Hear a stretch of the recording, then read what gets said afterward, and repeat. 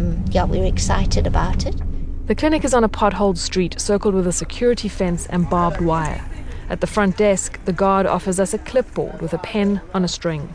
Behind him, on the wall, a sign reads "No guns." Hello.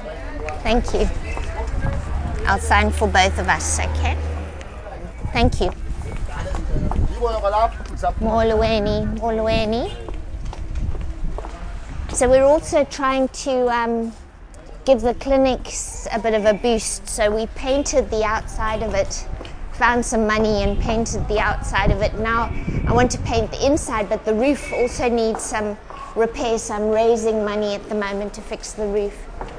Principle being that people work well if they enjoy where they work, so that's what we're trying to test.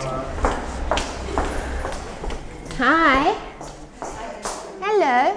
This is us. Is this all of us? You think there's more? In his light-filled office at the University of Cape Town, Robin Wood reels off the dark toll of South Africa's HIV/AIDS epidemic. He speaks these numbers with a doctor's calm. We actually have an estimated 5.7 million people infected with HIV, which is pretty horrendous, which means close to 1 in 5 of the population are infected with HIV. Wood is a professor of medicine in the university's infectious diseases unit. He's been working to get HIV therapy into South African townships since the early 1990s and studying why the virus is so prevalent here. Is it because of transport routes? Is it because of migrant labour? Is it because of the lack of circumcision or the use of circumcision? So they're very complex. Are there cofactors which are driving this epidemic? But certainly for South Africa and the surrounding countries, the burden of disease appears to have been higher than any other country in sub-Saharan Africa. Wood heads up the Desmond Tutu HIV Centre here at the university. When the government rolled out its HIV therapy program in 2004, the centre was poised to partner with public health clinics on research, testing and treatment. They also built a team of community counsellors, and Nobafundi Dondolo stepped forward. My name is Nobafundi Dondolo.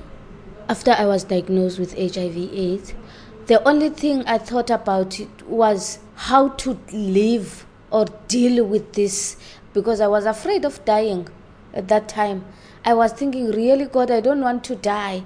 In 1998, when Dondolo was diagnosed, HIV/AIDS was still a mystery to most South Africans and a death sentence.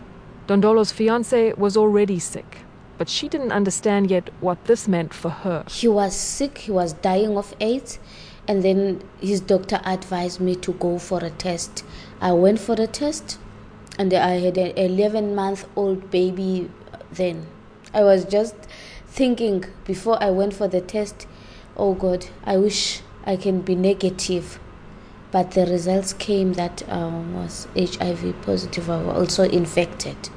There was no public health therapy for HIV in South Africa back then. It fell to Dondolo to care for her fiancé, who'd been sent home from the hospital to die. So it was not easy for me, but I was not feeling any pain. The only pain I was feeling, because I could see he was suffering. He was very sick. And then I just decided that I need to give him this support until he dies.